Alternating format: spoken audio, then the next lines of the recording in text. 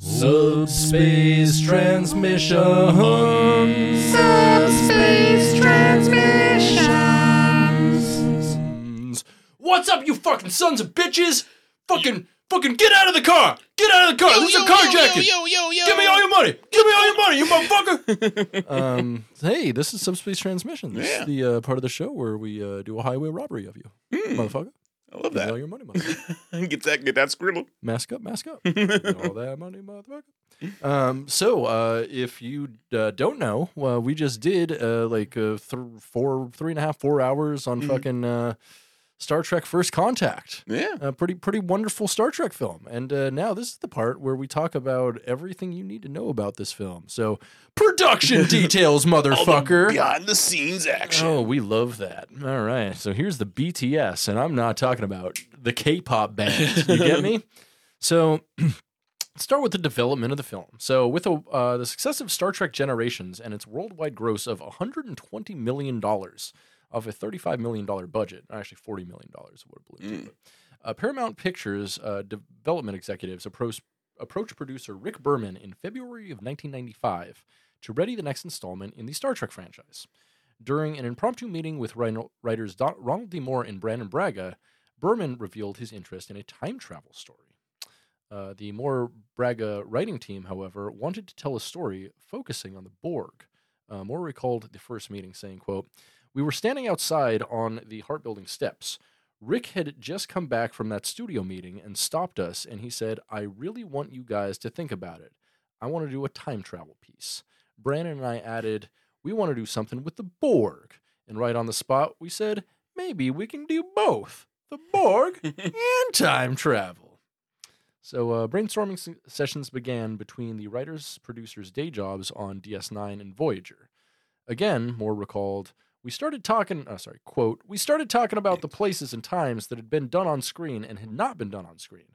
Certain things were crossed off because they would be a little too hokey. We could go to the Roman Empire, which would be cool in a lot of ways. But Picard in a toga? You don't want that. Put him in a spacesuit." No, we want him in a toga. No, honestly, he would fuck in a toga. That would be so cool. Yeah, like fucking go back to, do some fucking I, Claudia shit with him. Yeah, I mean, really, like, when they always utilize, like, time travel, it's always to fucking Nazi Germany or some shit. Yeah, it's like... It's always to maximum 150 years back in the past from now. That's it. Yeah. It's like... it's either, like, 18th, the current 19th day at the or time. 20th century. Yeah. That's it. That's all you got. Either the current day in which, like, the series is being filmed, or, like, Nazi Germany. Yeah, lots of Nazis.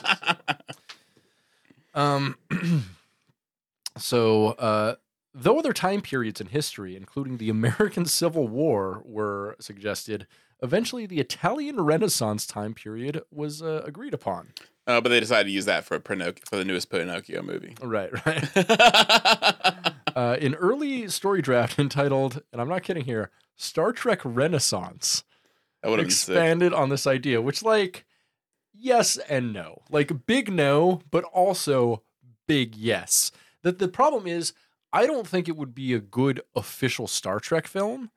As something like making fun of Star Trek in a way, though, or something, it could be great. They kind of had that, though, with Voyager. Remember, they have, like, Janeway is friends with Leonardo da Vinci. Yeah, I mean, they have... That's the thing with Voyager is, like, I feel like they ran out of ideas so quickly, like, during maybe the third season or something. They're like, thereafter, at least a good third of the episodes are holodeck episodes. Yeah. That are all just, like, weird fantasy timepieces. I'm like, okay. Fine. Do we really need to go to the Irish town twice, Fairhaven?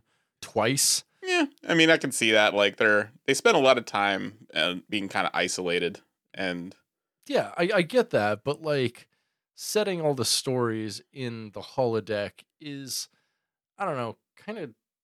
There's so many things you can do with the holodeck. It's that's why, like, Tarantino, he said that his Star Trek movie was going to take entirely on the holodeck. Yeah, which is like wild to me. So, yeah, which is like unhinged, totally unhinged. Like, it's like, okay, there's holodeck episodes, and then there's like holodeck episodes. like literally, all I'm imagining is like basically like Once Upon a Time in Hollywood, and at the very end, Brad Pitt's like, Archway. That's the entire film. And then for some reason there's like a Bolian or a Klingon as like a background character, and you're like, wait a minute. Or just Leonardo DiCaprio just has Spock ears. That's it. That's the only difference in the entire fucking film. So, according to Moore, the story for Star Trek Renaissance would have found Picard and company. Oh shoot, my thing moved. Searching history for a group of time-traveling Borg. Happening upon a Renaissance village, the crew would hear stories about strange creatures taking over neighboring villages. The producers realized that the time period was expensive to realize on screen, with audience knowledge and identification with that period very low and pulling very low. So I guess they, study grouped that, and they were like, no. Yeah, not gonna happen. Mm-mm. It's easier if we just build a bunch of weird shanty towns out of aluminum siding. Right. Ultimately, a time period after modern history was selected, the birth of the Federation. According to Brandon Braga, quote, "The one image that I brought to the table is the image of the Vulcans coming out of a ship. I wanted to see the birth of Star Trek. We ended up coming back to that moment. That, to me, is what made the time travel story fresh. We get to see what happens when humans shook hands with the first aliens." I agree with that entirely. Like, it was a great. I'm on record. I hate time travel shit for the most part. There are some good Star Trek properties and things that have done time travel very well. Yeah, still not a fan of it. This is one of the better instances, and I think it is basically because it is set during First Contact. And we get to see First Contact through the view of characters we're very familiar, comfortable with. I get that. Yeah.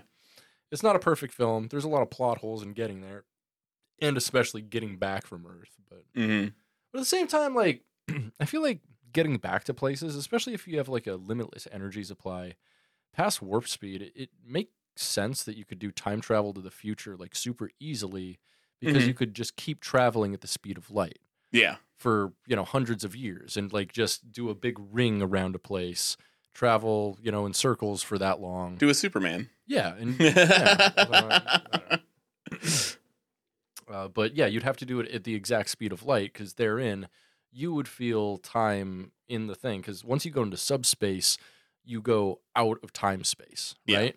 And subspace is achieved in warp beyond light speed. Whereas in light speed, you could just travel forever and basically be time traveling into the future, because of how relativity works.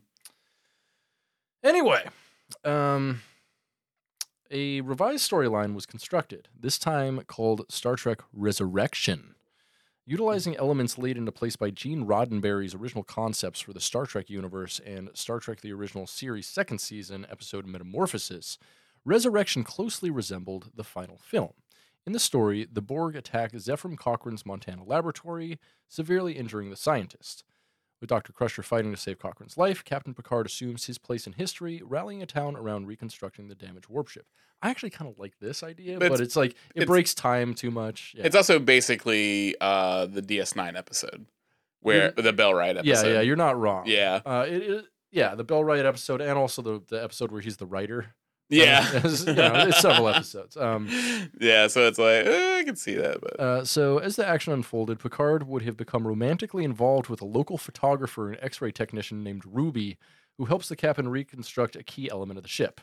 Aboard the Enterprise, Commander Riker would be engaged in combat with invading Borg drones. The Borg in Resurrection would remain faceless automatons.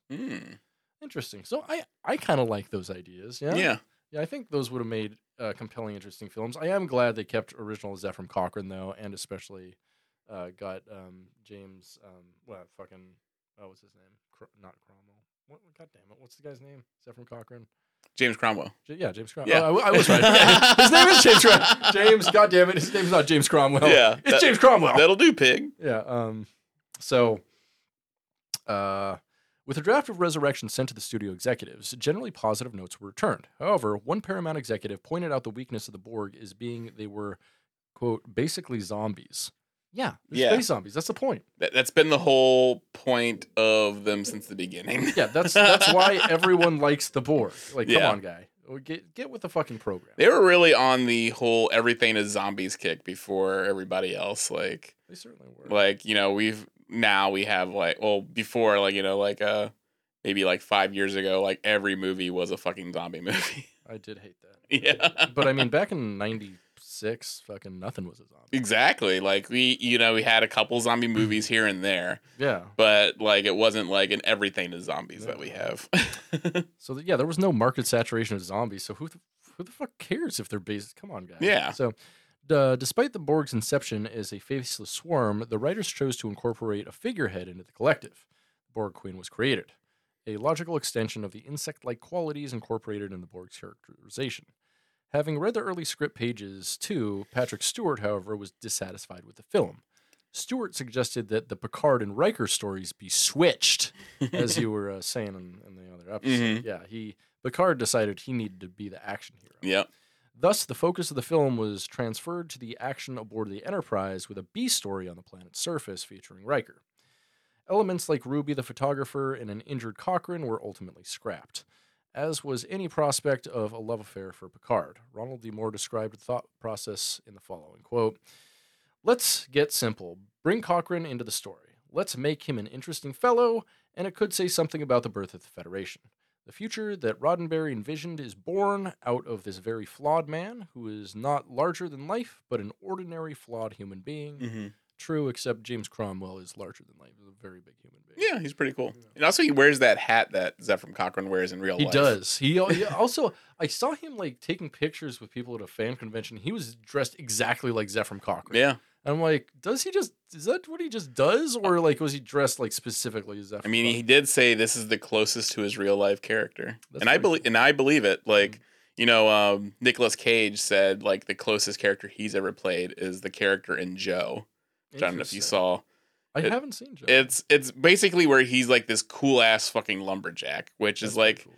You are a fucking liar, Nick Cage. Yeah. That is, you are not. He's a weird. I mean, he's just alys on cocaine. Is the thing. Yeah. So it's like. But this is like, but like the character he plays in Joe is like this like humble lumberjack who mentors a young boy and like and he's cool with all the people everywhere. And I'm pretty sure the person he's most like that he's played is Nicolas Cage. Yeah. He's more. Yeah, I think he's most like the Vampire's Kiss guy. Yeah, absolutely. So with the adjustment in the structure of the film, Berman suggested the addition of a holodeck sequence, the quote cocktail party. Mm-hmm. In August 1995, an early draft of the script, still titled Resurrection, was circulated to key members of the production staff, headed by Martin Hornstein and Peter Lawrenson. Using this script, the production heads would budget the film, ultimately falling into the range of $45 million. Whoa.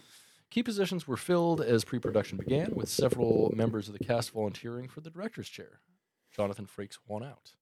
Who do you think the others were? It actually doesn't say, but I imagine LeVar Burton had done several episodes at this point. Who else? I read that they had some big name directors attached to it initially.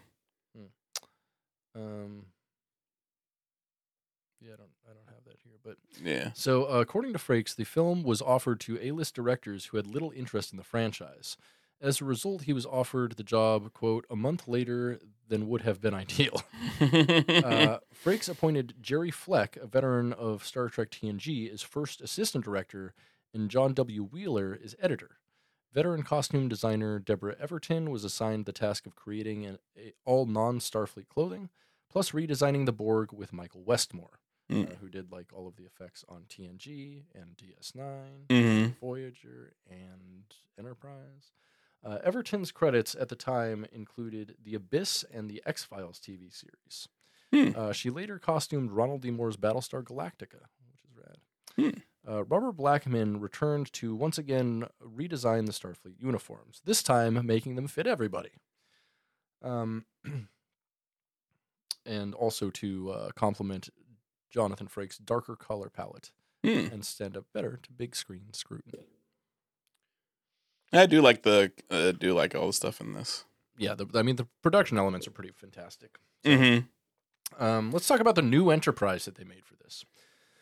Upon delivery of the script to production designer Herman Zimmerman, who had worked on like fucking every Star Trek everything at this point, the art department's first task was the creation of the new Enterprise E. Having been retained from his work on Generations, illustrator John Eves operated in conjunction with Zimmerman to develop the E. Based upon direction by Berman and the writers, according to Ronald D. Moore, quote, "We described the newer Enterprise in some detail.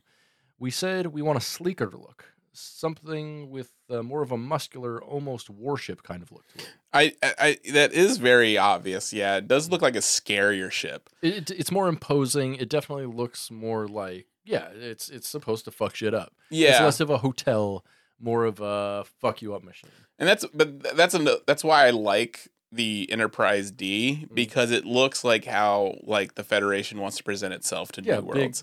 Big like accommodating hotel. Yeah, like something that looks friendly. Yeah. And like the Enterprise E looks like a flexing like bicep that like is about to fuck some shit up. It's not nearly as round. There's a lot more edges. Yeah, there's lots of edges. There's lots of really mean crevices in it, and it just looks like it's like the color palette's very like sleek and very like gray, silver, and blue. Whereas like there's so many colors on the Enterprise D, like especially with the nacelles and everything. It's like a nice warm red and blue and kind of a warm gray, like a brownish gray. So, according to the illustrator, Eves, the process began by reviewing what came before, specifically Bill George's USS Excelsior from Star Trek III, The Search for Spock. Over 20 or 30 sketches, the designer honed the look of the ship into an even sleeker design, rotating the oval-shaped saucer of the Enterprise D to fill the concept. By October 95, Eves and Zimmerman proceeded with their design with approval from Rick Berman.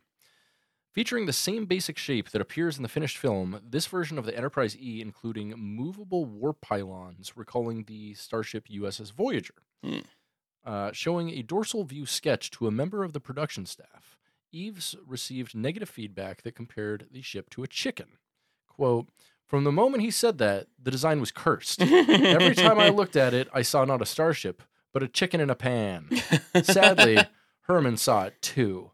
So we had to, pardon the pun, scratch that one." Whoa, chicken scratch. Did it to him. Over the next several months, the ship was again refined. In sketches dated January 96, the Enterprise E had finally been settled upon. Now distinguished by backswept engine pylons, the ship was almost ready to be constructed. Eves described the following... no, we'll skip that. With several days of sketching alternatives behind him, Eves returned to his original design to focus on the smaller details that allowed Sternbach to complete his plans. By the spring of 96, the ship's blueprints were turned over to Industrial Light and Magic's model building department under John Goodson. Not John Goodman, but his son, John Goodson. Oh, yeah, because he's a good son. Yeah. The 10-foot model, 10 fucking feet model, was fabricated under extreme time constraint, about half the normal time period, with photographs of rooms and people inserted into the ship's windows.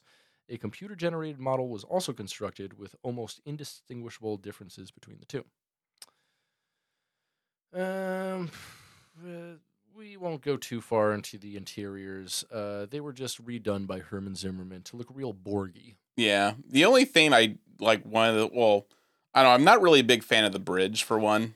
No, the bridge was redone from the previous film, which was redone, I think, from the Excelsior originally or something. And so, like, yeah, there's a lot of, like, it's darker, but at the same time, like, we pretty much only see the bridge, like, in, like, Crisis or, like, Red Alert this entire film. So. And I also don't like Riker's tiny little table that he has.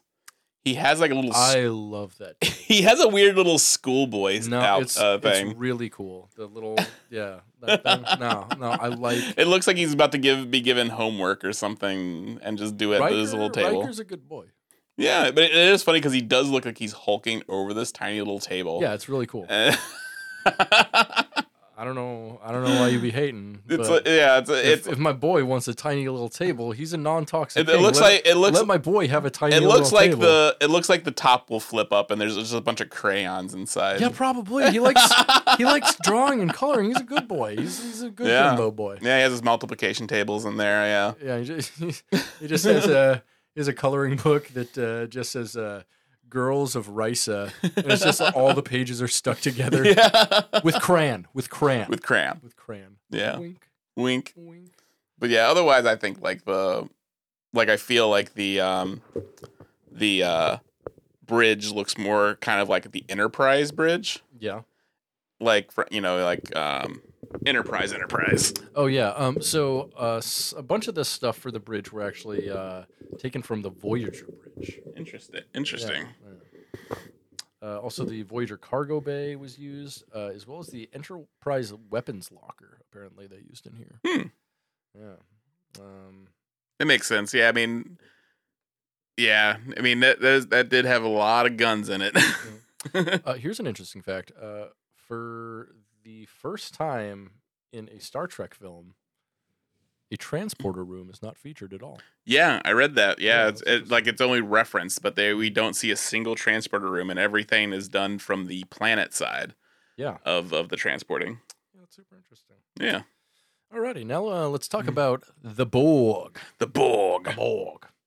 So assigned to refresh the Borg makeup that had previously consisted of simple pale faces and cobbled together bodysuits, Deborah Everton and King Michael Westmore cooperated with Herman Zimmerman and his team to create something new. As late as January of '96, pages of Borg designs flowed from the art department, with contributions from Alex Delgado of Star Trek Deep Space Nine. Working for Disney, in addition to Star Trek, Delgado often worked on his time off, generating complex and sometimes grotesque images of the Borg, heavily influenced by insect life and ancient Egyptian culture. While many of Delgado's ideas, including exposed organs and obelisk-shaped vessels, were ultimately rejected, much of his work was integrated into Everton's and Westmore's final designs. According to Westmore, quote, "I wanted it to look like they were Borgified from the inside out rather than the outside in. It was very difficult. We didn't want somebody to come along and say, oh, that looks like Alien." What resulted were 8 Borg bodysuits that would be combined with individually molded pieces to be swapped into various configurations representing different drones. Quote, "Instead of having an entire helmet, now we have these individual pieces that are on the head.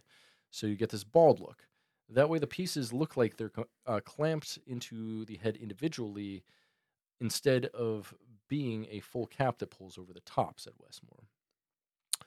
Electronics built into the Borg suits often included blinking lights that spelled out production members' names in Morse code, which I think is really fun. Yeah.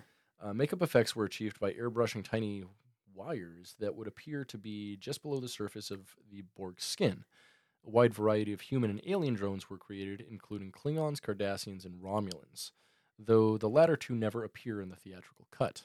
With days beginning as early as 2 a.m. for the makeup department, took them at least 30 minutes to get each of the 8 Borg actors into their costumes, the entire department, and another 5 hours to apply makeup, and 90 minutes to remove makeup at the end of the day. Fuck. According to Westmore, quote, "As they bettered their prep times, they were using 2 tubes, and then they were using 3 tubes, and then they were sticking tubes in the ears and up the nose, and we were using a very gooey caramel coloring, maybe using a little bit of it. But by the time we got to the end of the movie, we had the stuff dripping down the side of their faces. It looked like they were leaking oil. So at the very end, they were more ferocious." Which, I mean, as I said in their review of this, like, they looked fucking wet. Like, the Borg looked wet in this film, and it's, like, creepy and awesome. Well, it makes sense if it's 89 degrees where they usually are. They're probably sweating. Oh, I would love that. I would love if room temperature was 89 degrees. Like, I keep my motherfucker toasty. Yeah. I would keep it toastier if, like, electricity was free. Oh, yeah. But no. I read, like, all the Borg lost a ton of weight. Yeah, I bet in those costumes. Yeah, just, like, moving with all the lights and the bulk of the suits. Yeah, just like water weights. Yeah, I used to be in theater, and I actually knew a guy who lost 70 pounds. Jesus. Doing in a month. Wow. Yeah, because I need to do that shit. He was playing basically like a Barney type character in a play. So he was wearing this giant dinosaur suit for fucking, 5 to 8 hours a day in front of stage lights, 5 to 7 days a week for a month. I have heard, like, the Disney people, like, the characters at Disney, they have, like, miniature fans inside.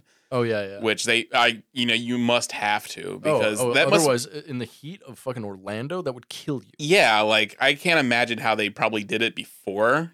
This, like they were able to like make fans small enough to be put inside those things. And it just seems like it's torture. Like I can only imagine like the people inside of those, when they're hugging kids and just like, and like acting goofy. They're just like this miserable husk of a human being inside. Oh, absolutely. No, it's like, yeah, you're like the person providing like a magical, joyous experience to your child is like the most miserable, stoned, and hungover low-wage worker, fucking just like baking in the heat of an Orlando sun. Yeah, undergoing like that, what those the box, that they have in prisons, where they put you out in the sun. Oh yeah. It's just like it's basically a crime that's banned from the Geneva Convention. Yeah, absolutely. Well, so it's still illegal in America. Yeah, it's still illegal in America. Yeah. We never signed into that. So and those those people aren't making more than $15 an hour too. Oh no, that's what I'm saying. They're like low to minimum wage workers. Yeah. Well. So like God, that's so sad. We need to fucking tear Disney down. Oh, there's some interesting story. You can look up like Disney park deaths and stuff online. There's some crazy stories of one of my least favorite things I ever read was there was a guy playing Pluto that like. One of his ears got stuck in the axle of like one of the trucks or something, and it like, pulled his head under and crushed his head. Jesus Christ! Like in front of a bunch of children. Oh my God! And they had and they said it was like the grimmest, craziest scene ever because you had like fucking like Goofy standing over the dead body of Pluto, telling people to get away and not look. That's just like. Well, I'm having nightmares for the rest of my life. Yeah, there's like probably like a dozen kids that like need unlimited therapy from Disney now. God, I hope so. I hope they got it. Yeah, was that on Defunct Land? No, it wasn't. It was on I found it through a thread on Reddit a long time ago. I'll see if I can find it and send it to you because it's wild shit, man. Yeah, I know like Defunct Land has like some videos on Disney deaths, like a kid that was like sucked under like a ride and got stuck under it in the Yeah. Yikes. Yeah. I'd like that to happen to my dick, you know what I'm saying? Yeah. Stuck under a roller coaster. But I'd rather get my dick stuck in Minnie, if you know what I mean. Oh, yeah. No. Stick my biggie in that Minnie, you know what I'm saying? So, as the leader of the Horde of Eight, Alex Krieg's Borg Queen costume was extra unique. A tight-fitting, one-piece bodysuit combined with a large headpiece and integrated lighting systems. The first of the Queen's costumes was built out of hard rubber. After the first of Krieg's 10-day shoot, the actress suffered from blisters raised by the tight rubber. A second... Poor woman. Yeah, soft foam suit was fabricated overnight. Despite the relative comfort of the new suit, Krieg was still required to wear painful silver contact lenses that could be worn for only 4 minutes at a time. According to Jerry Fleck, the actress never complained. Borg vessels were handled by John Eves based upon script pages, referring to a tetragon or rectangular-shaped vessel. Eves generated drawings in 96 labeled Borg Tetragon. Unable to reuse the Borg cube built for the television series, created out of inexpensive pieces from model kits, a new cube had to be designed. Described by Eves as nonsensical, a distinctly new surface was designed, distinguished by interlocking shapes and angles, with a hidden hatchway for Eve's Borg sphere. Intricate details of ILM's Borg cube model were achieved through the use of recycled paper clips. That's pretty cool, actually. Yeah. So besides several backgrounds and stunt performers who changed into Borg, there were also a few Borg mannequins in the set. One of these mannequins was sold off in auction on eBay a few years ago. Yeah, that'd be a cool thing to have. Yeah. Yeah, just like a Borg with maybe one of those fucking static things behind his head or something. Yeah, probably. It was sold for sex purposes. You're not wrong. And they're like, oh, this isn't the Borg Queen. Someone stuck their dick in it. Oh, well. No, I think they got her to, like, put a dick on it so they could ride that Borg. You know what I'm saying? All right, let's talk about some production. In the spring of 1996, newly recruited director Jonathan Frakes and producer Rick Berman cast their 3 guest stars. Two-time Academy Award winner Tom Hanks, an admitted Trekkie, was slated to play Zefram Cochrane, but he was busy with his directorial debut. The role went to James Cromwell, a veteran of Star Trek The Next Generation and DS9. An Oscar nominee for his role in 1995's Babe. Oh. According to Jonathan Frakes, quote, in spite of having been nominated for an Academy Award, he actually came in and read for the part, and he nailed it. He left Berman and me with our jaws in our laps. So they sucked each other's dicks? Cromwell later reprised his role as Cochrane in the Star Trek Enterprise first season episode Broken Bow. I think the first episode, right? Yeah. For the role of Lily, Frakes' immediate inclination after reading the script was to cast actress CCH Pounder. It's Alfre Woodard.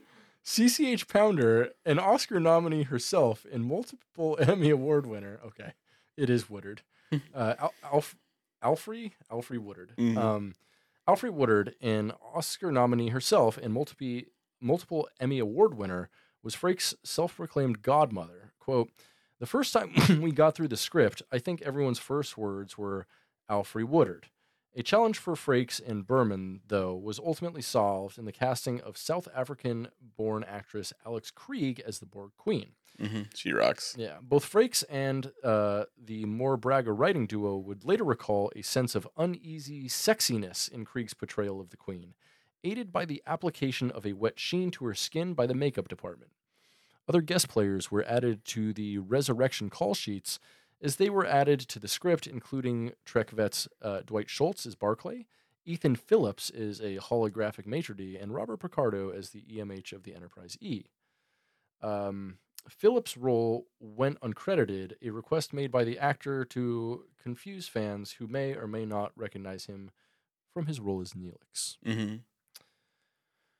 And he didn't want anyone to protest the film like me. I would protest the film. Like, keep pedos out of our Star Trek films. No, we love, as an actor, we love Ethan Phillips. Ethan Phillips rocks, yeah. He rocks so hard. Neelix, however, should be brought to justice. Yes. Yeah. So, I mean, if you find the fictional character of Neelix, fucking set him on fire. Not Ethan Phillips, though. He's a good man and a fun actor. I assume he's a good man. I hope he's a good man. Other cast additions included Patty Yasuke's final appearance as Nurse Agawa, having first appeared in TNG's fourth season. Yeah, she actually has less screen time in this than in Generations. Wild. Dawn Stark was cast as Nikki the Nose, most memorable for his role as Bob Pinciotti in That 70s Show. He was also in DS9's second season as Ashrock the Eurydian. Jack Shearer appears as Admiral Hayes, later reprising the role in Voyager in a couple things. And we also got Eric Steinberg, who played Paul Porter. I don't know who that is. He was the guy in engineering who first got assimilated. Fair. Brandon Braga is clearly visible as an extra in the holodeck nightclub as the Borg enter the scene, though writing partner Moore's appearance was never shot, despite 16 hours of waiting with his then-wife Ruby, an anniversary present. And the stun coordinator was the guy that Picard patted down. Interesting. Yeah, the guy who's like, "Why are you breaking my balls?" or something like. Yeah, that was that dude with the mustache was the stunt coordinator. Oh, that's fun. Yeah. Rumors persist that Nichelle Nichols, who played Uhura, and Kelsey Grammer, who was the captain of the USS Bozeman in TNG's Cause and Effect, and in Lower Decks. Oh, that's true, yeah. Have uncredited voice cameos, although these claims are unsubstantiated. But I like to believe. Yeah, I want to believe. Production on Star Trek Resurrection began on my 8th birthday. Yeah. April 8th, 1996. But within a month, a new title had been chosen. Mere weeks prior, 20th Century Fox had announced the title of its fourth installment of the Alien film franchise, Alien Resurrection. And I'm a big fan of Alien Resurrection. You've gone on record. I am not. Yeah. I a lot of people don't like it. I'm a fan. I feel that way about Alien Cubed. Alien 3 is good too. I like all the Alien movies. Excuse me? Alien Cubed. Thank you. I just said it correctly, and you tried.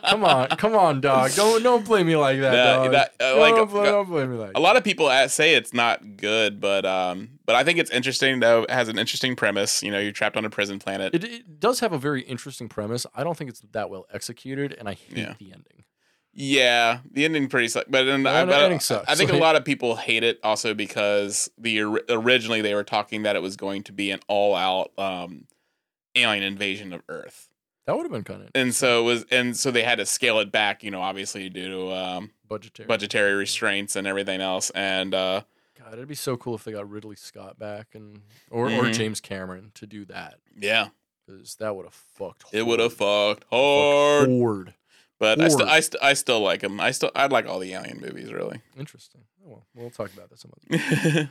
A new number of titles were proposed for the film, including Star Trek Destinies, Star Trek Future Generations. Yeah, that one sucks. Yeah, that sucks. And probably the worst one, Star Trek Regenerations. Ugh. Right?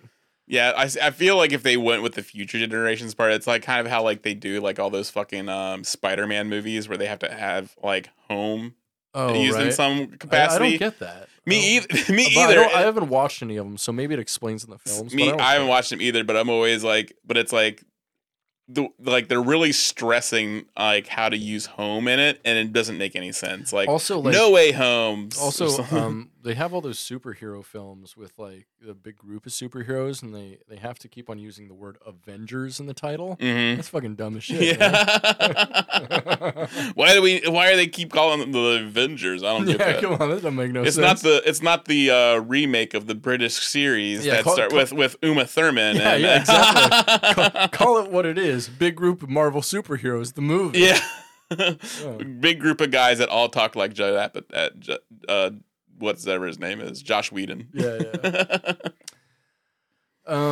So the other working titles that were used were Star Trek Borg and Star Trek Generations 2. Can you imagine if it was called Borg? No person familiar with Star Trek would have any idea what that title means. Yeah, no one would have seen it. They would be like, that sounds weird. Yeah, it would, like, you know how Lily says, like, Borg, that sounds Swedish. That's exactly probably... That sounds like an IKEA end table. Yeah, that's exactly what other people would have thought. Like, Star Trek Borg, oh, that must be the Swedish version of Star Trek. So, minor details in the script, even as shooting was underway, continued to evolve. Early drafts were vague regarding the fate of the Defiant, DS9's resident warship. Having read the script, DS9 producer Ira Steven Bear's only note was an objection to the apparent destruction of the Defiant. Thank you, Ira Steven Bear. Yeah. The writers added the clarification, adrift but salvageable, and no mention of the ship's near annihilation was made in the TV series. Minor details in the script's pages included the ill-fated Enterprise crew member Ensign Lynch, named after a friend of writer Brandon Braga, but by many named for internet critic, but thought by many to be named for internet critic Timothy W. Lynch, who reviewed every episode of TNG and DS9. It is interesting, like, thinking about that, like, that the crew of DS9 comments on the damage done to the Defiant, and I just realized that Worf never speaks about his experiences in the films to any of the in any of the DS9 episodes. I don't think none of the happenings in any of the TNG films are ever mentioned in DS9. Never. And it's just like, and I feel at some of the point there has to be some crossover with the Dominion War at some point with like. And yeah, it feels so weird. Yeah, like DS9, especially for having, Ronald D. Moore and Braga writing for it in the later seasons as well. Like, it feels weird that there is basically no crossover whatsoever between DS9 and the TNG films, even though there's a lot of crossover between Voyager and the TNG films, even though that doesn't make much sense. Yeah, and they're like, hey, Worf, what'd you get up to this weekend? I went back in time to 2063, and then you know Zephram Cochrane. I met him. Yep, made sure that shit happened. You know what I'm saying? Like, yeah, killed a bunch of Borg. We went. Oh, the Borg have a queen. Did you know they have a queen? No one knew they have a queen. And then we came back to current day, and now I'm back here, and no mention of this at all. Picard wanted to commit suicide for a minute. I don't know. And then, like in the other film, like what Nemesis starts off with the wedding, doesn't it? Yes. And like, that's like, and is that after Dax is dead? Mm-hmm. So it's like, yeah. And so like, they invite him to the wedding. He didn't invite anyone from TNG to his wedding. Interesting. And because his wedding was completely done without anyone from TNG coming. That's true. That's super weird because like he's good friends with like all those people and in all the TNG films. Because his wedding was very small. Like Martok was there and just the people from DS9. Yeah, and it would have made sense if it was just like, everybody gets like one person or something like that. And so you get Martok because Worf chooses him, and then you get Martok because Jadzia chooses him. So it's really just one person. Yeah. Everyone fucking loves Martok. But it was just funny. But but they invite him to their wedding and he just like looks miserable. It's like, oh yeah, I guess like you had a whole thing where you got married and your wife died, and we never really like commented on that. That's pretty cool though, right? Yeah. That sucks that Jadzia Dax was not in any of the TNG films. Let's be honest. That really sucks. Yeah, and Worf never brings her up. Yeah, that really fucking sucks. That really sucks, man. Yeah. There's no scenes of them asking how his wife is. Dude, that sucks. Yeah, even though he goes through like a deep personal tragedy before Star Trek Nemesis, that it is never mentioned that he's a widower. And he looks like he's going to kill himself at their wedding. Yeah. And I think it's supposed to be because he at one point was romantically linked with Deanna. I think that's why he's depressed. Yeah, he was. Yeah, they dated briefly. But I think that's why his depression. But I think it's more like the fact that his wife is dead, and now so soon afterwards, he's like being forced to go to someone else's wedding. Yeah, that fucking sucks. So here's the queer element of our podcast. We're a queer podcast. Queer. We promised. Rumors circulated during production, even reported by some LGBTQ publications, that another ill-fated Enterprise crewman, Neil McDonough's Lieutenant Hawk, was gay. Mm-hmm. No reference is made in the finished film to this fact. The producers have denied the rumors.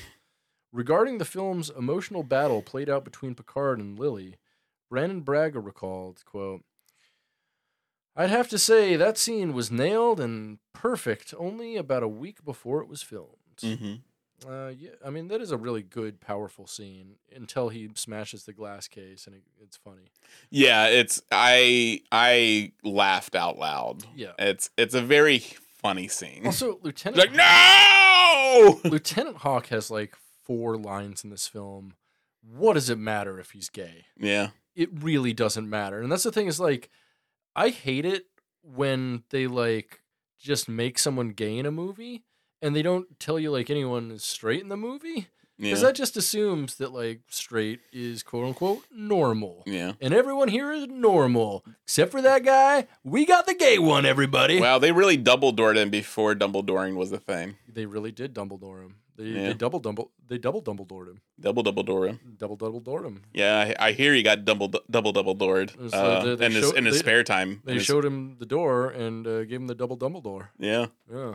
Yeah, they took a couple other people from engineering and got Dumbledored. Yeah, they're like, "Damn, you dumb thick. We got a dumb double door. Okay, that's all I got. Location shooting dominated the early schedule for the Star Trek First Contact production team. First up were scenes set in Bozeman, Montana, shot in the Titan Missile Museum outside Tucson, Arizona for a duration of just 4 days. Mm. The production then moved to Los Angeles National Forest in San Gabriel Mountains, not far from L.A. 2 weeks of nighttime shooting followed, with a large village constructed by Herman Zimmerman's art department to represent exterior Bozeman. Minor details in the sets, including the 52-star American flag, referencing an early TNG episode, The Royale. A full-size section of the Vulcan lander was brought to this location for the film's finale. The film then moved to Los Angeles Union Station Art Deco restaurant, where the Dixon Hill Hollow novel sequence played out, including over 120 extras in period costumes and 2 Borg drones. That's where they spent all the money on this fucking film. Yeah, it is funny. Like, it was such a visually rich scene. It was. And it was only in it for a very short period of time. Yeah, which is really strange, because I feel like they doubled the fucking money on that scene, because they started with the shot like... They double-doored it. They gave them the double door. Because they start with like the exterior, or the entryway for the restaurant, and they could have just gone with that and maybe had 20, 30 extras or whatever, and that'd be fine. But then they're like, no, dance scene. And then they're like, well, we need like 100 more extras for the day to do that. It was going to cost so massive. Yeah, that's going to cost us like $80,000. Fucking write the check. Like, all right, okay. Yeah. I mean, and that scene is all of maybe, 3 or 4 minutes? Yeah, and like the fact that there's a ton of people there is like inconsequential. Really. Except like they have to like blend in. Hide in the crowd. Yeah. Yeah. It's like, I don't know. But yeah, it would have been fun to have them utilize it more. I guess so. Yeah, I mean, why couldn't he have programmed all of the dancers to then suddenly like treat the Borg as a threat and attack them? That'd be kind of fun. Yeah. That would have been an interesting thing. Like suddenly, like it would also have been a very weird scene, just seeing like a bunch of people in like just a bunch of boppers just like ripping the arms off the Borg and just beating their faces in with it. And they all turn and face the Borg simultaneously and just like mindlessly go after the Borg and fight them. These turkeys are squares. Get them, kids! Yeah, that would have been sick. That would have been awesome. Yeah. And that would have also been a good use of the holodeck as a offensive tool. Yeah, I'd like that. Yeah. So,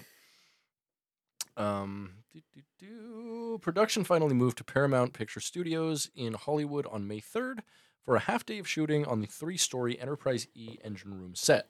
Cameras were then moved from stage 14 to 15, where scenes were shot on the bridge, observation lounge, and ready room sets. Frakes recalls, quote, "It was as if we had gone back in time. It was the same sort of fantastic, cynical, fearless, take no prisoners, abuse your fellow cast members that kept us together all these years." I don't know about that. The next 2 months were dubbed by the crew, quote, "Borg Hell," with scenes shot on stages 14, 15, and 8 that included heavy makeup, Borg extras, stunts, pyrotechnics, and 1 large deflector dish. Likely the film's most labor-intensive sequence to pull off was the battle on the Enterprise hull on the film's largest set. The deflector dish itself, while massive, was shot at angles intended to exaggerate its size. The manual input computers were labeled AE-35, a subtle reference to 2001: Space Odyssey.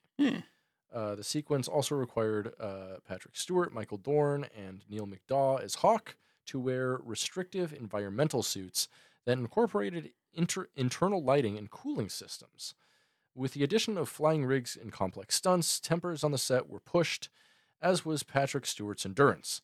The actor suffered breathing problems in his spacesuit, halting production for an entire day, which is maybe the reason he actually seems labored breathing while he's in the spacesuit. That makes sense. I thought it's because he's old. Yeah. So problems also arose in the realism of the sequence, with smoke rising from the set, then quickly falling, contrary to physics of real life in zero-G. This required Frakes to shoot around the smoke or take short enough to prevent the falling smoke from being seen. Writers Moore and Braga agreed that, had the film been produced only a few years later, the entire sequence was likely to have been less complicated if shot with computer-generated sets. I guess so. I mean, it looked great. It looked great, I think a CGI set would have looked like dog shit. Yeah. You don't want to because they would have been going in with like pre-Attack of the Clones technology, and Attack of the Clones is dated. Attack of the Clones looks ugly as sin, and I hate it because it definitely and it's funny because like like, we watched like the trailers, that Quantumanium movie. Oh yeah, and that movie looks exactly the same as Attack of the Clones. Yeah, it doesn't look that much because different. like the CGI in that looks like dog shit, where it just looks like a bunch of people in front of green screens. And the thing is, like, they just get like coloring so wrong. Like, yeah, and fucking like that's one thing that Zack Snyder has done to fucking ruin film, in my opinion, is like the high contrast, high grit color palette of films. Like, I fucking hate it. It doesn't look natural. I love it when films like actually look like something you see, which is why, like, Avatar 2 is so fucking great, in the same way that like Barry Lyndon is great. It's because that fucking entire film is lit by goddamn candles. Yeah, and so it looks real, even if it's like weird. Yeah, it's Stanley all real. Kubrick was psychotic. He was psychotically genius. Yeah, and he's just like, no, only candles. Yeah, which fair, we stand a queen, king. Onlycandles.com, baby. Yeah. So, despite the complications, Star Trek First Contact wrapped production on the 2nd of July, 1996, just 2 days over schedule. Wow, that's great. Yeah, right. With the flashback that opened the film. Fittingly, the sequence requires Patrick Stewart to don the Starfleet uniform he had worn for at least 5 of the 7 seasons on Star Trek The Next Generation. According to Ronald D. Moore, everyone involved with the film knew it was going to be a big fucking hit. Let's talk about post-production.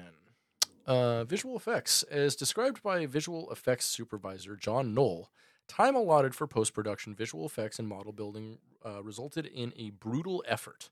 Not only did Industrial Light and Magic's team have to construct the Enterprise E, large models representing the Borg sphere, the new Borg cube, and the Phoenix were also required. Brand new stuff, whereas they recycled a lot of stuff from the previous films.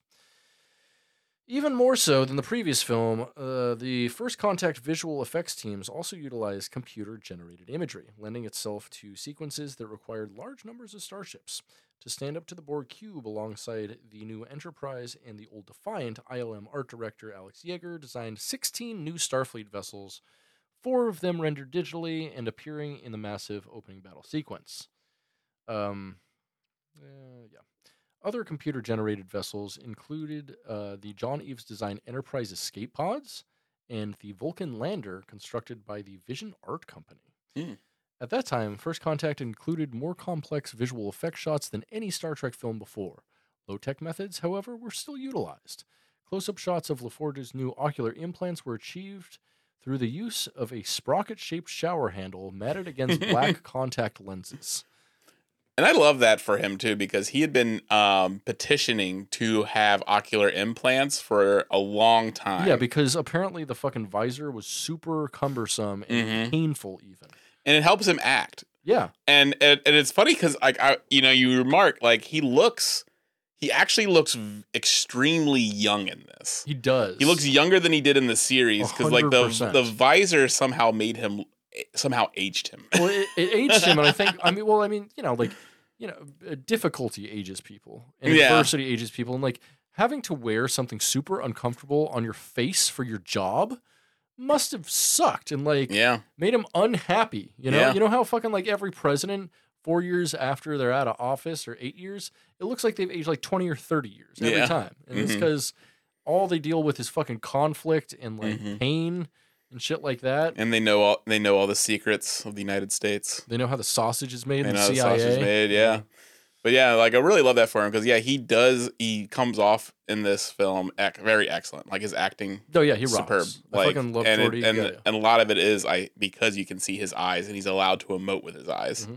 And he's just a regular old Geordi in this film. He like everything he does is super true to his character. He's very nerdy. Yeah, he's just an engineering nerd who wants to like nerd out about engineering. That's it. That's his thing. And there's an episode where he does mention like one of the things he wishes he could do is like, take a ride with Zefram Cochrane, and he gets to do it. And so that's great for him. He definitely has like he definitely wins in the movie most of all, I think. Yeah, you're not wrong. Yeah, like I mean, I feel like Data gets to like experience something so new and profound. Yeah, like, he wins like in a big way. Yeah, he gets to come for the first time. And Geordi still hasn't experienced coming yet. I mean, he has tried Barclay's holodeck programs. Yeah. He's come from the bottom of his soul. He didn't want to, but he did. Mm-hmm. Like, I mean, once you turn the safety protocols off, like, what Barclay's program does to your prostate is what some would consider inhumane, but you're really talking it up, and really all it is a toilet cleaner on the end of a drill. That's all they did. Yeah, man, but it's like a really good Nikita drill. It's actually like a coring tool for like putting in fucking fence posts and shit, dog. It's a post digger, man. Just Deanna, we're just using that drill thing on his ass all night. Safety protocols off. Safety protocols eliminated. Delete them all. Safety subroutine folder eliminate. Let's talk about the music. Music rocks. Music's so fucking good. Jerry Goldsmith, who composed the motion picture and Star Trek V: The Final Frontier, returned to score The First Contact in the remaining 2 TNG films after it. Because of his hectic schedule, Goldsmith shared much of the work with his son, Joel Goldsmith. As a result, much of the music for First Contact does not appear on the commercial soundtrack, which is very interesting. Yeah. Among the 2 Goldsmiths' work, a theme established in The Final Frontier, referred to as, quote, a busy man theme, was used throughout First Contact, likely as a theme for Picard. It can be heard just after the opening fanfare at the beginning of the film. It can also be heard only briefly in Insurrection, but is used quite heavily in Nemesis. Also repeated in First Contact was the Klingon theme, originally introduced in the motion picture and used in this film to represent Worf. As with all Star Trek films scored by Goldsmith, the theme from the motion picture was used in the end credits, and the opening fanfare theme from Star Trek was used to segue into the opening and closing themes. Mm-hmm. The opera that Picard listens to in his ready room is Berlois Les Troyens, if anyone cares. Yeah, they have a scene where like Riker gets it wrong, and then like he's like, "No, Berlois." So this is the first and only Star Trek film up until the Kelvin films to have rock and roll music in its soundtrack. Although Star Trek 4... modern day music. Yeah, although Star Trek 4 did feature some fusion jazz by the Yellow Jackets, as well as a punk song by the Guy on the Bus. It's true. And Star Trek, Into Darkness, and Beyond all have a Beastie Boys song that you could consider hip-hop or rock, really. Yeah.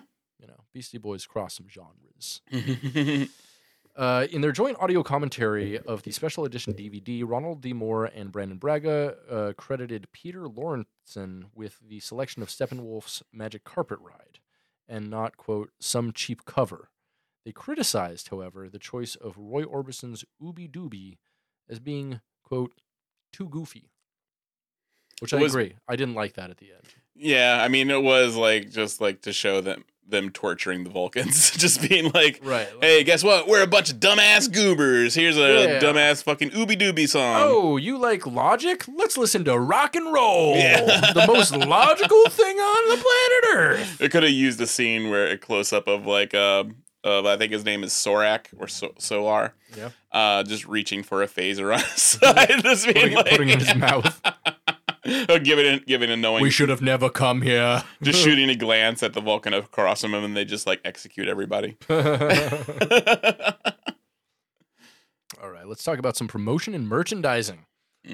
Merchandising. The teaser trailer for First Contact premiered with Paramount Movies in early summer '96. As much of the film had yet to be shot with when the advertisements were assembled, footage from Star Trek Generations and episodes of TNG and DS9 were included. Intercut with sequences from the film, the reused footage included snippets from Best of Both Worlds and Emissary. So I'm guessing it was like the battles from Emissary and shit. Mm-hmm. The trailer utilized score from the Best of Both Worlds, Generations, and Star Trek II: The Wrath of Khan. Most notably, however, from Star Trek VI: The Undiscovered Country, which is weird. Both the teaser and theatrical trailers included footage unique only to them, with some visual effects created specifically for the trailer. Unique shots included the USS Voyager firing phasers at a differently designed Borg cube, and an alternate version of Picard's soon-to-be infamous speech, "The line must be drawn here," in the teaser, and cut takes of various Borg drones in the theatrical trailer. As well as with the previous film and TNG, Playmates Toys released a line of action figures and accessories in conjunction with the premiere of the film. Among the toys was a model of the Enterprise E, apparently based upon early sketches of the ship and not the finalized version, featuring several key structural differences from the finalized design. Out of scale from their previous lines, the larger First Contact action figures were made in the likeness of the entire Enterprise E crew: Lily, Zephram Cochrane, Picard in an environmental suit, and a Borg drone, also based on production drawings. In recent years, Art Asylum has released a detailed action figure in the likeness of Captain Picard from First Contact, complete with the skull of the Borg Queen, which is fucking sick. Which it very keeps him with his character in this, because he likes his revenge and shit. That just seems like, it's like he would be drinking like excuse me, Ducat's skull? Yeah, Ducat's skull. I mean, but that's the thing. That was for like alternate universe fascist Picard. Like, like this implies like he's like drinking out of the Borg Queen's skull or something, keeping it for a trophy. Is this not the alternate universe fascist Picard? I mean, I have to say this is. That's an interesting idea. How about we let's maybe view the rest of the TNG films through the view that perhaps this is fascist Picard. I believe it. I mean, it would fit. It would be appropriate. And plus the fact that, like, season 2 of Picard has him wanting to execute the Borg Queen in a public show trial. And really, like, how is, and he's like, acts like this is somehow beneath him and just like a turn for the worst for him, like the most ultimate evil. But how is it any different than his character in First Contact?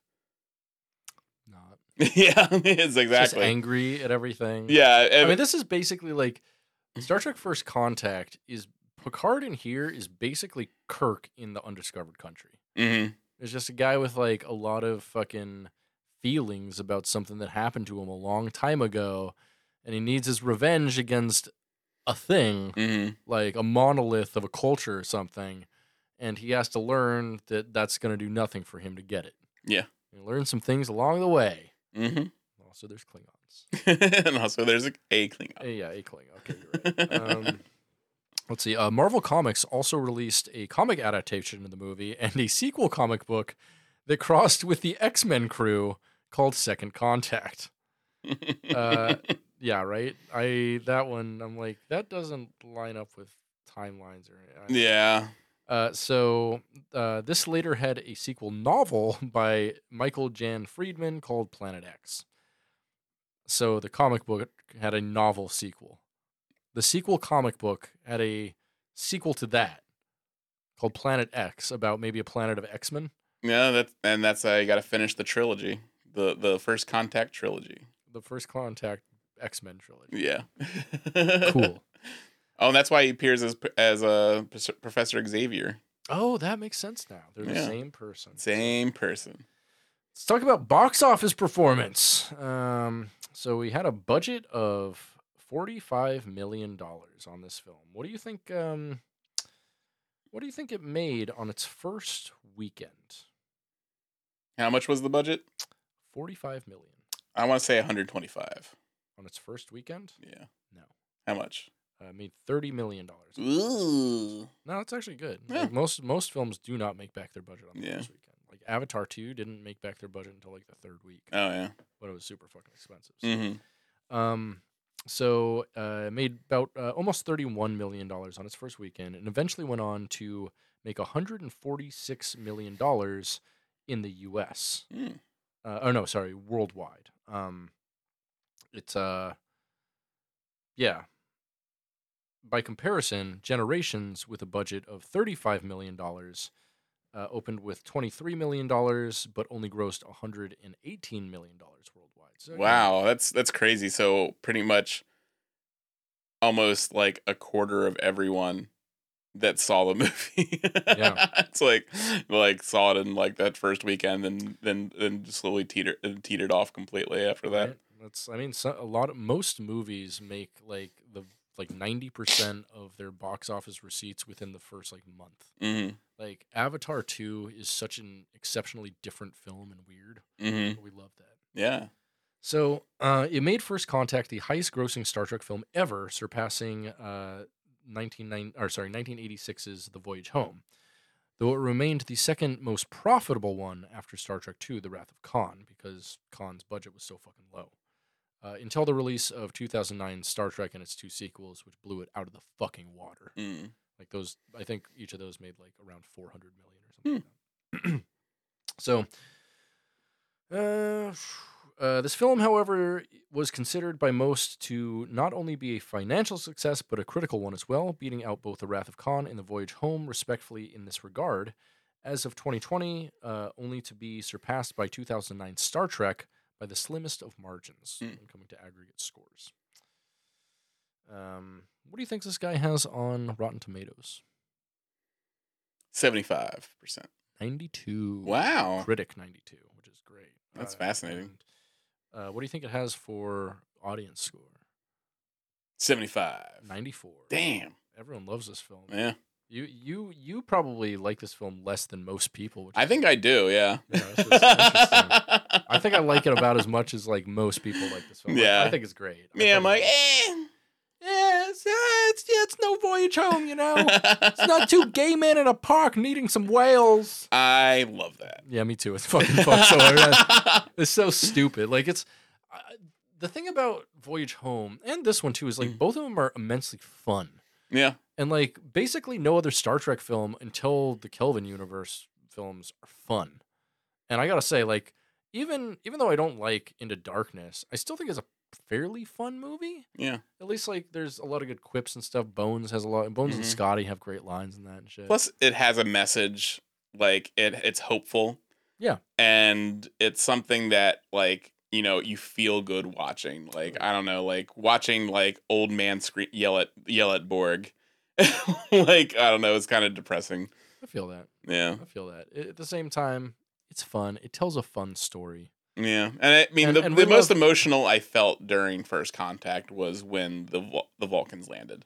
Yeah. And there's that scene where Lily like kind of squeezes Ephraim's hand and you know, and you just feel like, okay, this is the most positive thing I've seen in this so far. Yeah, totally. And like there were some things I think they could have done better. Like honestly, I think the film's biggest mistake was agreeing to let Patrick Stewart go up into the Enterprise. Yeah, I mean that's the thing. Like he keeps sending people wrong. Like, why do you keep letting this man make decisions? Like he makes the worst decisions for Picard. Yeah, he's like one of the main creative forces behind the series. Like he is the guy in the bar who is stabbing Picard through the heart. Yeah. Like, yeah, like just give him like a busy box of some kind, like make him think he's making decisions, like yeah, or just like, you know, you can just be like, hey, no, like here's the deal. We'll pay you a ton of fucking money to play this character again, but it comes with the cost of you playing this character for us. Yes. You're not playing it for yourself, old man. Mm-hmm. You're an actor. Yeah. Like, you're not... This isn't a fucking biography film. It's not a biopic about Patrick. You're not a goddamn spaceship captain, old man. Yeah. Fucking get in the spacesuit and act. All right, so we got some notes here. The film opened on the same day that Mark Leonard, the actor best known for portraying Sarek, died at the age of 72. Fascinating. Despite the use of the uniforms in the previous film, Star Trek Generations, this is the only movie starring a Next Generation cast where the Star Trek Next Generation and early Star Trek DS9 comm badge is seen, as visible on Picard's uniform in the flashback from Best of Both Worlds in the opening of the film. The reference that Data makes about using his fully functional sexual organs was from The Naked Now. This would also seem to indicate Data and his fourth season girlfriend, Jenna DeSora, were never sexually intimate during the course of their relationship. Which sucks because she was really cute. I guess she just knew he couldn't fuck. He could fuck. I mean, she knew she could fuck. He could fuck, No, but couldn't. yeah. No, he couldn't. Why? If he could fuck, everyone would be fucking him. He's a robot. He fucked Tasha. Yeah, once. Yeah? She never fucked him again. That's because, that's because she was under the influence of polywater. Like, She only fucked him because she was fucked up. She wouldn't have fucked him regular. Yeah. Everyone on the ship knows he can fuck, but no one wants to fuck him. Why do you think that is, Pat? Because he's an android and probably seem to bridge too far. I don't know. Oh, yeah. Women don't like fucking machines. Yeah, Pat. Tell me about that. Tell me how women don't love fucking machines. I'm just saying, like, What reality do you live in, brother? I would have liked it if him and if his girlfriend banged, because it was sad because she was all about him. I would have loved it if Data was a canonically good fuck, but I can make enough inferences to tell you the opposite is true. Like fucking. Come on, man.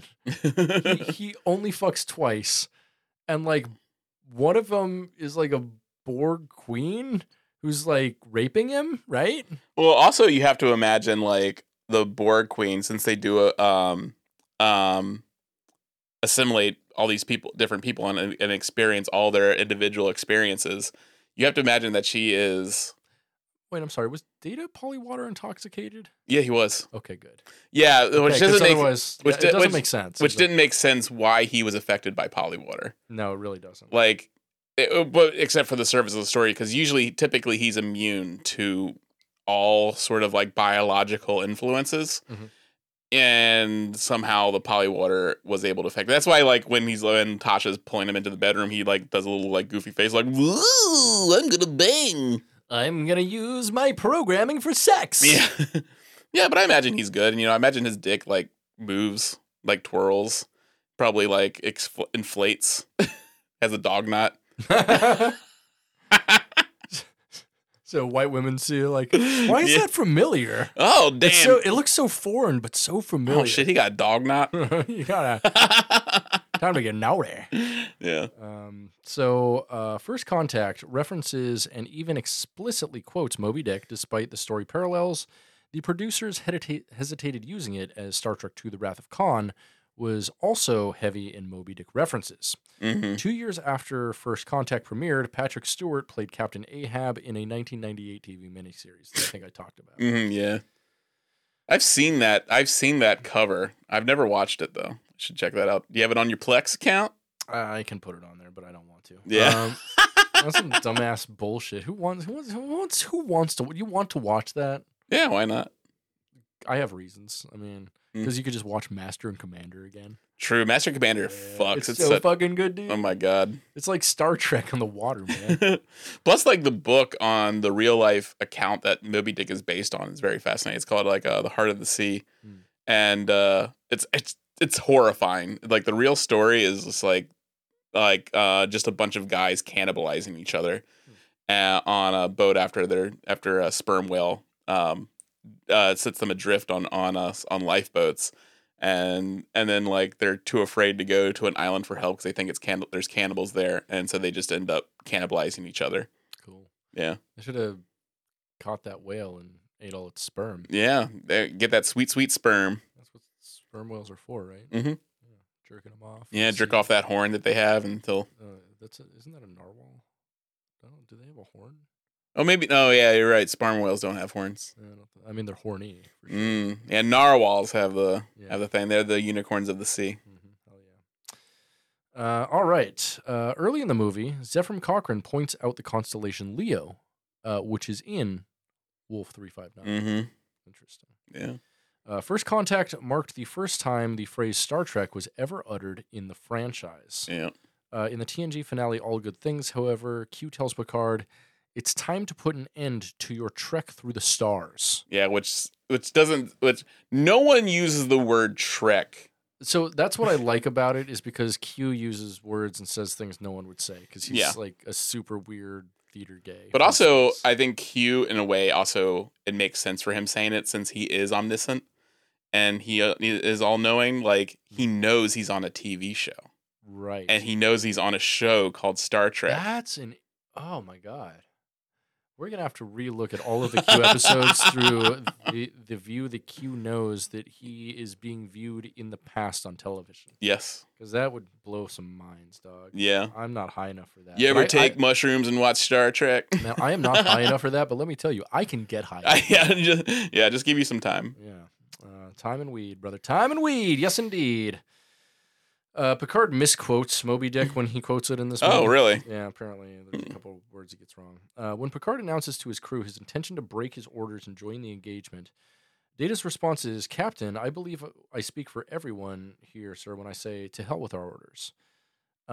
Similarly, in Star Trek VI, The Undiscovered Country, Spock's response to the Enterprise orders to return to space dock is, "If I were human, I believe my response would be, go to hell." Mm-hmm. So they kind of ripped off a joke from that, which is interesting. Yeah, which is why Data should have definitely died in this. Mm-hmm. It would have been a good send off for him, and then also have like the parallels to Wrath of Khan, which they were already just pretty much copy and pasted almost. A lot of it, yeah. And it's just like, why not just put that in there? True. Next we have the program menu in the holosuite depicts, or the holodeck rather, depicts various holodeck programs from previous episodes, including Cafe des Artistes from We'll Always Have Paris, Charnock's Comedy Cabaret from The Outrageous Okana, The Big Goodbye from The Big Goodbye, Manhunt and Clues, the Dixon episodes, Emerald Wading Pool from Conundrum, and The Equestrian Adventure from Pen Pals, all from G episodes. Picard's line, reports of my assimilation have been greatly exaggerated, is a paraphrasing of a famous quotation by Mark Twain. Yeah, Mark Twain. I'm starting to lose it, everybody. Concerning his premature obituary. Picard had made a similar paraphrasing in TNG, The Samaritan Snare, where he said, "Any rumors of my brush with death are greatly exaggerated." Riker calls the Defiant a tough little ship. In the DS9 third season episode Defiant, Thomas Riker calls it the exact same thing, which is a cool Easter egg. Mm-hmm. But then in the movie, a fucking Worf goes, little, which is very funny. Because he's heard that about his dicks so many times. It's not the size of the ship, it's the motion in the ocean. It's not the size of the ships, I mean. The ships. I've got two. I definitely have two Klingon dicks. One growing out of the other. It looks like a narwhal. So, according to Enterprise episode Carbon Creek, though this movie records the official first contact between Earth and Vulcan, contact was actually made in 1957. That's a really good episode, too. I don't remember that one. It's where T'Pol is talking about, she reveals to Archer and Trip that that Vulcans had been visiting Earth for many years, and a Vulcan observation ship crash lands on Earth, and they have no choice but to go to the town because they need food and everything. So they end up while waiting for a rescue ship, they have to work among humans, and so they hide. So they hide their ears with varying methods, like and T'Pol's grandmother is played by T'Pol, and so it shows them that episode reveals that the Vulcans invented Velcro. Awesome. Because while living amongst the humans, like T'Pol's grandmother actually grows affection and sees these primitive people actually you still use money. So what she does is to help a young man go to school. She goes through her ship and picks up a piece of Velcro that they use for whatever. And then just goes to a patent office and shows it off, and so Vulcans invent Velcro, and then I love in series and shit when time travel makes circular inventions where technically this isn't time travel. Yeah, it's just them at the time the Vulcans advanced species right. Influencing other, and And then like one Vulcan, which I'm not sure if they ever revisit, but one Vulcan actually falls in love with a human woman and stays behind. Oh. And T'Pol's grandmother lies and says he died in the crash.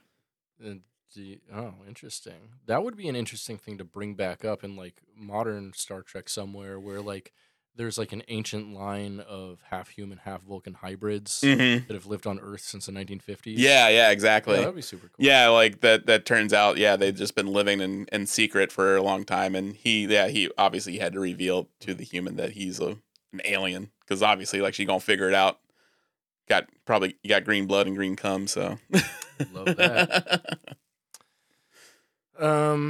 So, based on averaging the differences of the star dates from Star Trek Deep Space Nine's Children of Time and Empok Nar, the initial events of this film should have occurred between Blaze of Glory and Empok Nar. However, Sisko's mention of, quote, the recent Borg attack in the episode In Purgatory's Shadow actually places First Contact before that episode.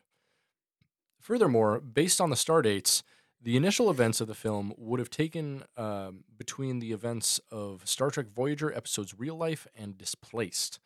It is unclear whether these events take place before, after, or contemporaneously with the events of Distant Origin, which was broadcast in the interim and does not feature a star date. This is the only Star Trek movie to feature a female primary antagonist. Interesting. Yeah, right? Until... Oh yeah, well, it's not gonna be a movie, but season 3 of Picard, the man plumber. So no. Yeah, no. In the ending credits, Zephram Cochrane's name is misspelled as Cochran instead of Cochrane. No E at the end. Doing a cock run. Hell yeah. This film is the only appearance of the Defiant outside of Star Trek Deep Space Nine. That is not correct anymore. Not correct. It's the first Star Trek film to be rated PG-13. Interesting. It's the first Star Trek film since the motion picture to not reuse any footage from any previous film. Which is like, that seems like it's like, well, of course, but no, yeah, they just use everything over and over and over again. Even Generations had the same exploding bird of prey. Oh yeah, it did. Just had to reuse that Klingon bird of prey for fucking 40 years, man. Yeah. All right, we'll close out on this guy. The new Starfleet uniforms, which were introduced in the film, would later be adopted into Star Trek DS9 episode Rapture and Onward. But the crew on Star Trek Voyager continued to use the old DS9 uniforms due to being stranded in the Delta Quadrant. Makes sense. Yeah. Yeah. All right. I guess last we're going to go with all of its awards and honors. So it only won 4 awards. It was nominated for a bunch, including Best Makeup Academy Award, the NAACP Image Awards for Alfre Woodard. No. Hugo, I mean, she did an excellent job in this movie. Hugo Awards for the screenplay, Satellite Award for Outstanding Visual Effects. What they actually won, BMI Film and TV Awards. The Body Mass Index? Yes, correct. Some music thing. Jerry Goldsmith won for his score. That tracks. Like that song is genuinely good. Like I would listen to that just like in my car. And then it got nominated for a bunch of Saturn Awards, including Best Makeup, Best Writer, Best Music, Best Special Effects, Best Director, and Best Actor. Lost all those, but it won. Who did it nominate for Best Actor? Patrick Stewart. Oh. But the ones that won were for Best Supporting Actor, Brent Spiner, Best Supporting Actress, Alice Krieg, Best Costumes, Deborah Everton. Yeah. It's interesting that they chose Data. Yeah. Like, I mean, he had some moments, but I wouldn't call it like a Data-centric movie. Nah, it's fine. I mean, Data's... He does have some... He's important to the plot, but still... Yeah. I mean, and also, like, they do really tone down his emotion chip shit. They do, thankfully. Well, he turns off his emotion chip for part of the films. Mm-hmm. Yeah, and when he does use it, it's not like him doing the Robin Williams impression. Yeah, but I think that's about all we have for production notes. All right. So, with that... Captain's Log, supplemental. Thanks for traveling with us, Soyagers. Be well. Travel safe. And go do yourself a favor. Go watch Star Trek First Contact. Yeah, do it up. I highly recommend it. All right. Well, thanks for checking with us, soy boys, girls, and other Ridley beans. Hang dong in shockers. Soy, soy, soy, soy, soy, soy, soy. Soy, soy, soy, soy, soy, soy, soy, soy. Soy, soy, soy, soy, soy, soy, soy, soy. Soy, soy, soy, soy, soy, soy. Damn, you frying chicken in there?